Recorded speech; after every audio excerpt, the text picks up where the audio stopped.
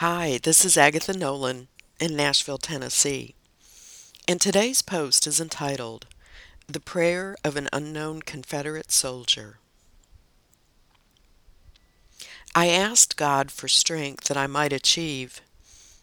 I was made weak that I might learn to humbly obey. I asked for health that I might do greater things. I was given infirmity that I might do better things.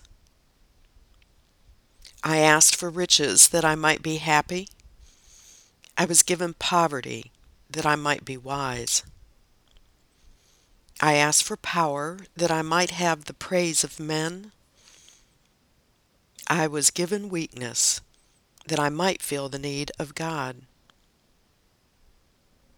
I asked for all things that I might enjoy life. I was given life that I might enjoy all things.